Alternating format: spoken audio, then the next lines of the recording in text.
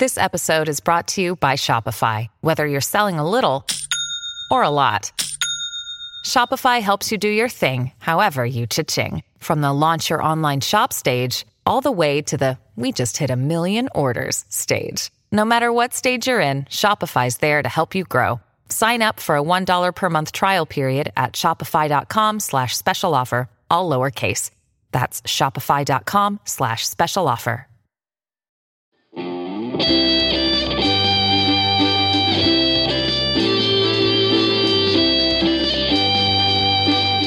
Hello, I'm Kendra Winchester, here with Autumn Privet, and this is Reading Women, a podcast where we're reclaiming half the bookshelf by discussing books written by or about women. And this is episode 50, where we're talking about The Good Earth and Beloved. First of all, 50? How did that happen? Well, actually, we had 50 a while ago, but... This is number 50. Yes, so this is episode 50 of our regular episodes, and this is a great milestone. I mean, we've been doing this for over 2 years. Yeah. This is pretty exciting, and I think this is a great episode to commemorate 50 episodes. I think so. It's a pretty important award with not big female representation. It's important to talk about. Exactly. And, you know, when we started the podcast, we had these stats on the front of our page, and we've never had to change them in 2 years. Nope. And I keep telling people this, and they kind of get tired of it, but it's true. It just keeps happening. Like, we have 3 different awards. We have, the Man Booker, the Pulitzer, and the Nobel. Yeah. So. And we won't get a Nobel for probably 2 years. I'm just like, you know. Oh, my goodness. So... So I guess we should talk about the Nobel a little bit.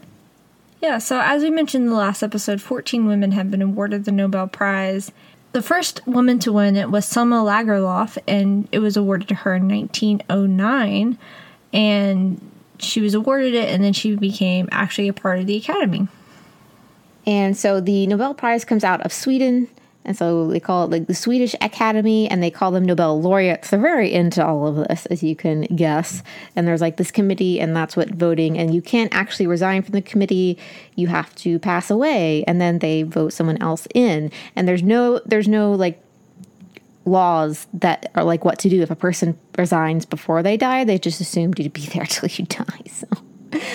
Anyway, like before, I will put the annotated episode down in the show notes if you want to know the current happenings on why there's no Nobel Prize in Literature this year in 2018 and all that's happening. So yeah, that's really exciting. But like we mentioned, there's only 14 women that have won, and one of them, I think, had to split the prize with someone else because there have been 4 instances where winners had to split the prize. So even though the award has only been given out 110 times, there are 114 Nobel laureates in literature.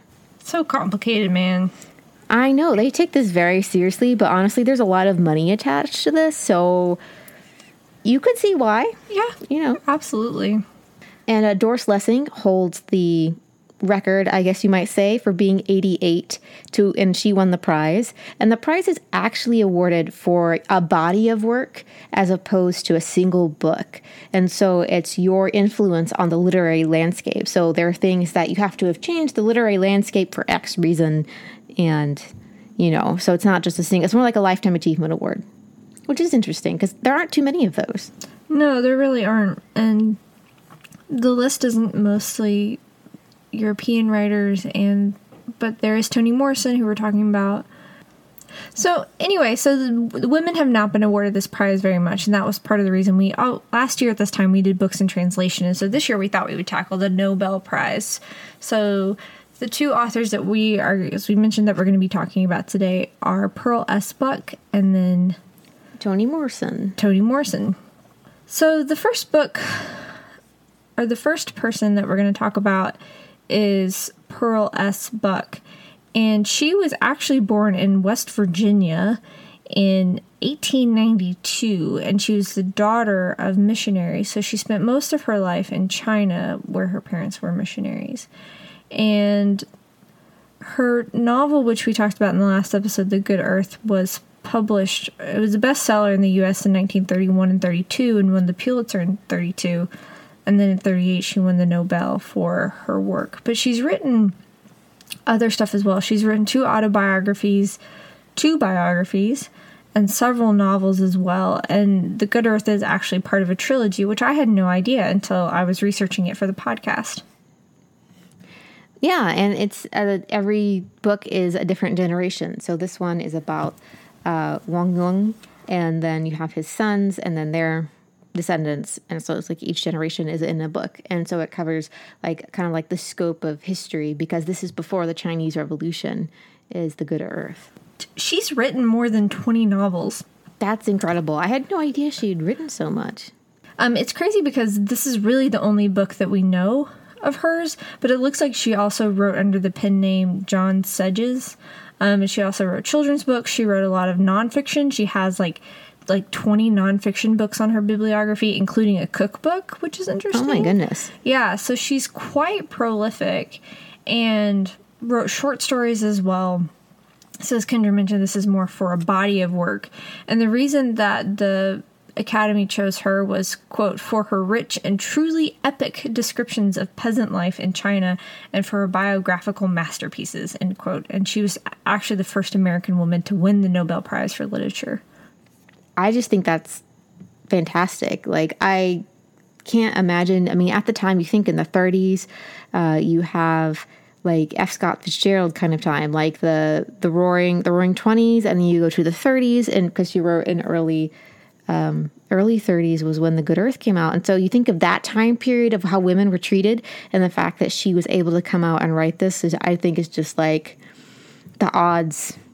She must have been really amazing, because, you know, like they had to be extra amazing for anyone to pay attention to them, unfortunately. Thank you, sexism. So I was really excited to read this because I had heard so much about it.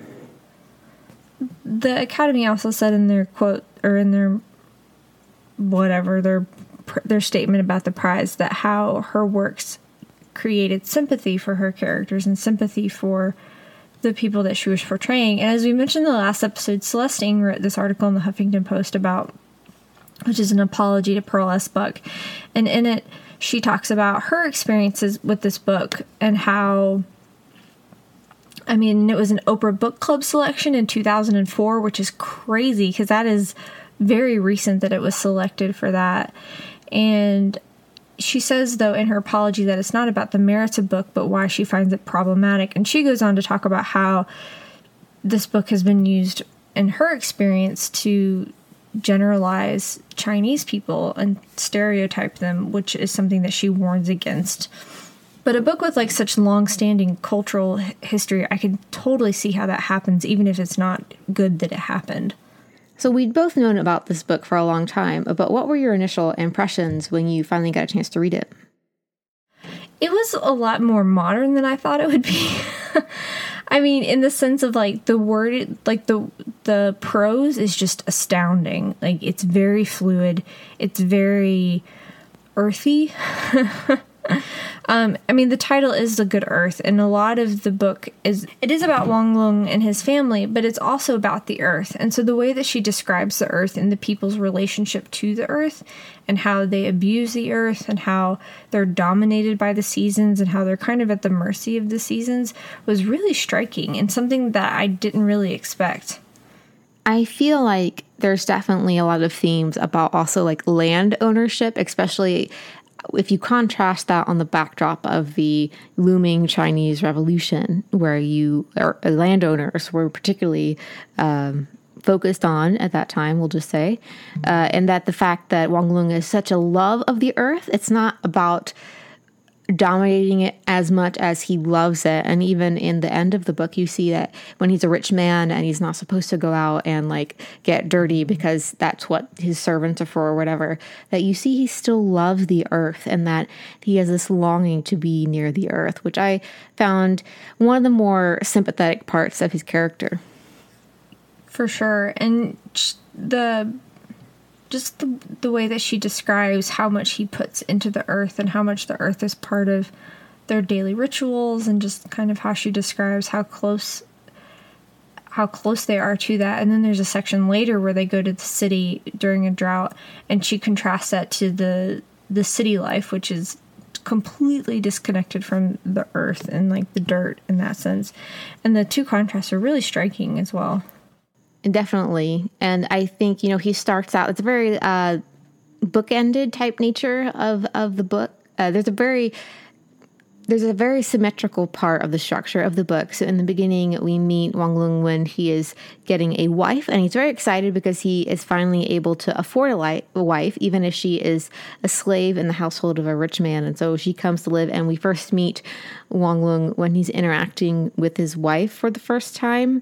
And he just has such a love and passion for things, which is very interesting. But then you go back and forth because I saw a review somewhere where they felt connected with him so much, but they went back and forth between just liking him to the extreme, but then finding sympathy with him.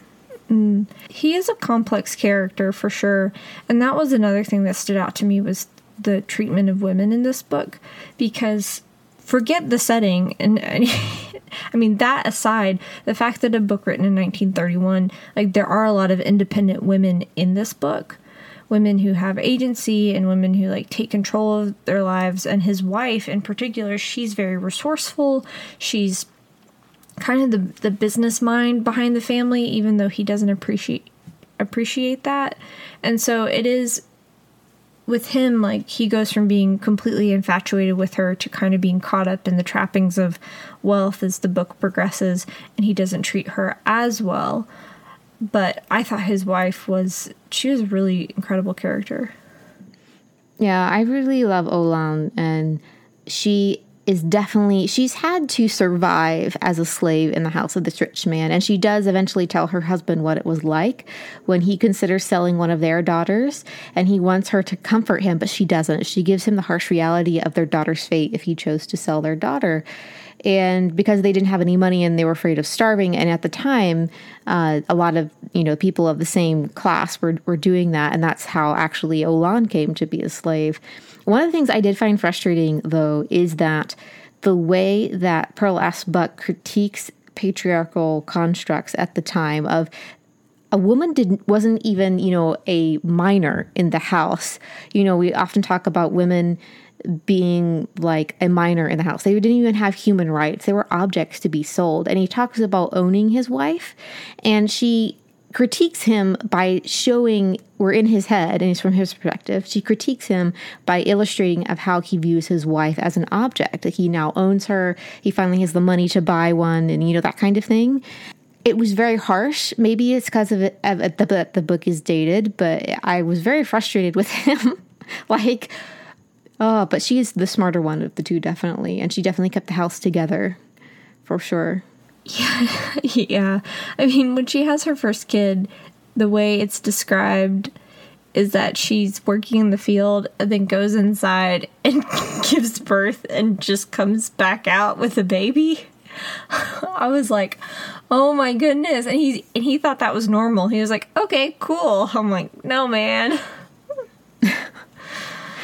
Oh my goodness. And she does that like for the second one, and he talks about how he finds his children irritating, and they don't even become people to him until they're older. And he just views them as objects also that he owns.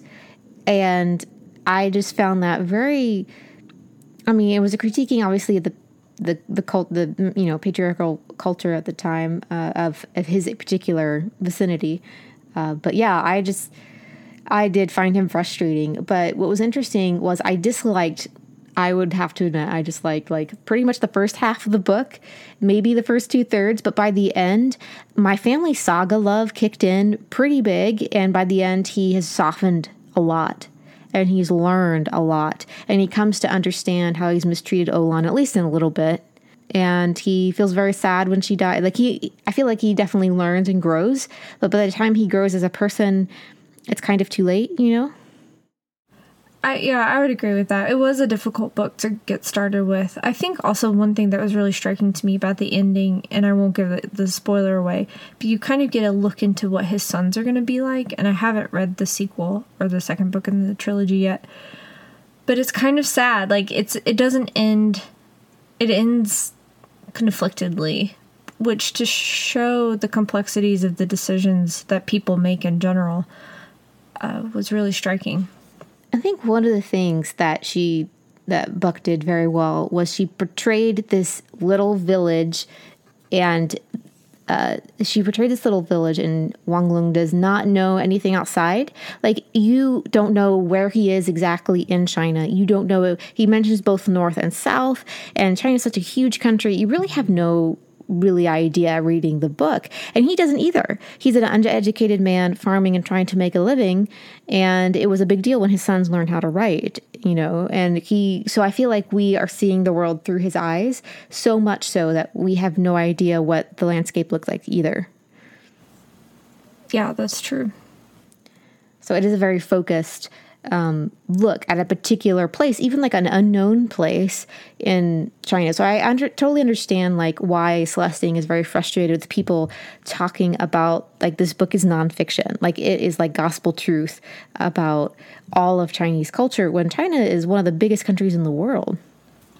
Right. It's like when we get frustrated when people talk about the South generally, and we're like, no, that's a very specific part of the South. So, I mean, the same applies here. But there's no denying that this book has had a big influence on American culture. And as we mentioned, it was influential in America's involvement in helping China during World War II. So it is definitely culturally important, at least to read for context. And I think for me too, I'm glad that I read it in the sense of now I know what's in it. Yeah. So now I can talk about it and refer to it and know what people are talking about when they talk about it. Yeah. And I think, I was watching that PBS special about books, and they were talking about Gone with the Wind and how Gone with the Wind is very problematic in its portrayal of African Americans. But at the time, this woman that actually had sexual desires and her own independent desires and all of these different things was very rare. And so they were talking about how we need to address these issues with the book and talk about how it's problematic. And then we can move on and talk about how it was important in its cultural context. And I feel very similarly about this book, that we can address that it does have stereotypes in it. And it does, it is from a white woman writing about a Chinese culture. And it is, all of these different things that might be problematic, but it was important for the time. And we can still appreciate it for that. I agree. So I feel like, I did steal that from the dude on the PBS special. You can go watch it. It's a great special. But so that was The Good Earth by Pearl S. Buck. So that brings us to our sponsor spot. And so our sponsor is us. It's our Patreon. And so at this time, our podcast is made possible to you, our listeners, through support on our Patreon page. And this is a passion project for both Autumn and me, and your patronage helps keep the podcast going. And there are some upfront costs about different things. And so we greatly appreciate all of you who have been supporting us, whether that is through Patreon or through just, listening to the podcast and reviewing. But we have several different levels of patronage, and starting at just $1. And with that, you can join our quarterly book club. This quarter, we're going to be reading Attica Locke's The Cutting season. And we're all very excited about that because Attica Locke is amazing. Just amazing. And so we're very excited to hear everyone's thoughts on that. We had a great discussion last time when we talked about the Essex Serpent. And it's just a great place to talk with you all. And if we are considering different changes to the podcast or different merch, we often, use our patrons as the first place to go, hey, what would you guys think? We're considering these options. And they give us great feedback. It's like a safe space to try out new things. And all of our patrons are just wonderful. So if you would like to support us on Patreon, you can find the link in our show notes and go check that out. And then you have the next book. So I will just keep talking. So go right ahead. So we have Beloved by Toni Morrison, and this is out from Knopf. And Toni Morrison is just an amazing woman. She's just such an amazing writer, period. And, she was born in 1931 in Northeast Ohio. And she eventually went to Howard University to get her BA. And then at Cornell, she got her MA in literature. And her master's thesis was Virginia Woolf's and William Faulkner's treatment of the alienated. Whoa. I know. And I was like, wait, this is why I love her. She also loves Virginia Woolf. You don't spend that much time with, Yeah. So I'm just thrilled. Anyway, I found that out today, so I'm very excited. She eventually went on to teach at Princeton, and she's won so many different things. She won the National Book Critics Circle Award for Song of Solomon. She won the Pulitzer Prize for Beloved. She won the Nobel Prize in Literature, which is why we're talking about her today. She also won the National Humanities Medal, and President Barack Obama gave her the Presidential Medal of Freedom in 2012. So basically, she's done all the things and is amazing, and we don't deserve to live while she lives on this planet. Yes, and she is 87 years old.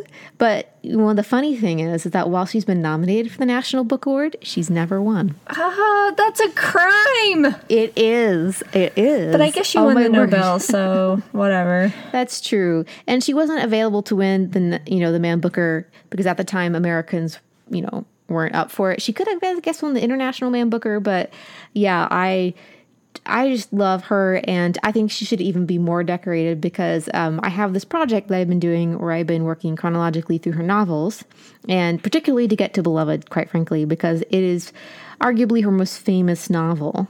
So I'm very excited for it. And she writes mainly historical fiction about African American people, oftentimes between the end of the Civil War and before the Civil Rights Movement, so that almost 100-year gap, and she's written a wide range of stories in that time period.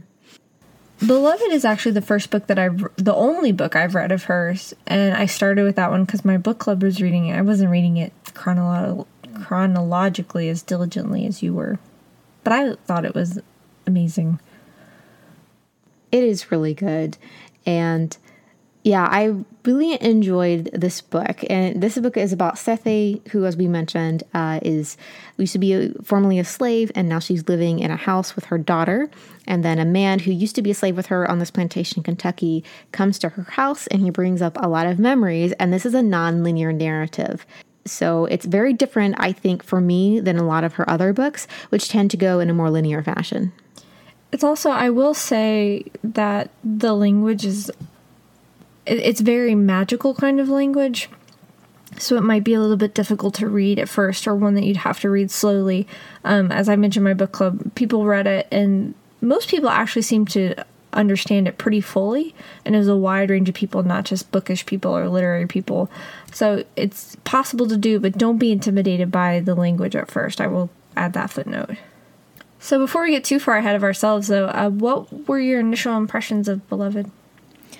So like I mentioned before, this one's non-linear, and a lot of people have been struggled with it. I've read a lot of reviews of Toni Morrison lovers, and they've often struggled with this one because it's a lot of flashbacks, and it's not there aren't a lot of breaks in it, so you just go backwards. It's almost like you, like Sethe, are swept back into your past to these very fierce and traumatic memories that she has.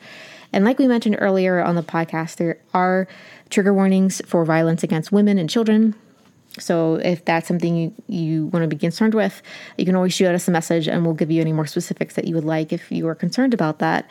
But it is a very harrowing book because as Sethe was a slave, and she talks about her life growing up as a slave, and finding her husband and having her children and trying to escape the life that she was living. And it's a very difficult book to read, but I found it very different because I think all of the other books that I've read by Toni Morrison were all set a little later in time. And this is the first time that I actually got a slave narrative, close to it that she was writing. So that was very different, but I enjoyed it. I think she did a great job with it. Yeah, she really shows the realities of slave life, and not in a way that's glossed over or toned down in history books as it often is, which is hard. It's a very hard thing to read, but at the same time, it's a good thing to read. It kind of is, I would say, in the same category as perhaps Octavia Butler's Kindred. Would you say so? I would say so, except I would say the primary difference is that I say in a Kindred, Dana isn't from the present, and she goes back to the past. But Sethe grew up in it, so her worldview is constructed around being a slave, while we see the contrast in Octavia Butler's Kindred. And so it's kind of almost, I kind of more normalized in Beloved, in that she just accepts that this is the way her life is going to be, if that makes sense, rather than this fierce fight to get back to the future. Mm-hmm. Yeah, it is different in that way. And this was her, I think, fifth novel. So Toni Morrison was one of the first African-American women to really mainstream the experience of, the African-American person. And we think of, Zora Neale Hurston was before her, but she wasn't really that popular until Alice Walker came on the scene and pulled her off the shelf and was like, this is a woman that we need to focus more on. And so we have also Gloria Naylor came after Toni Morrison. We mentioned Octavia Butler. They were all contemporaries. But Toni Morrison with The Bluest Eye really just cracked that door open and threw it wide open. Threw it open and was like, here I am. I'm an amazing writer, period. Boom. Yeah. So you mentioned that you're reading them chronologically. Is that what you would recommend people do? Because like I said, I've already killed that because I've started with Beloved. I would say that sometimes if you're wondering how sensitive you are, you could start with The Bluest Eye, which is her first book, or you could start with Sula. And those I feel like are a great entryway because they're not quite as intense as her other books. And that way you can see how you feel about, the sensitivity. And also since Beloved is nonlinear, I might not suggest going with that one. I mean, you can just jump in if you feel like it, and that's great. But if you want to dip your toe in, maybe start with one of those. They're also shorter.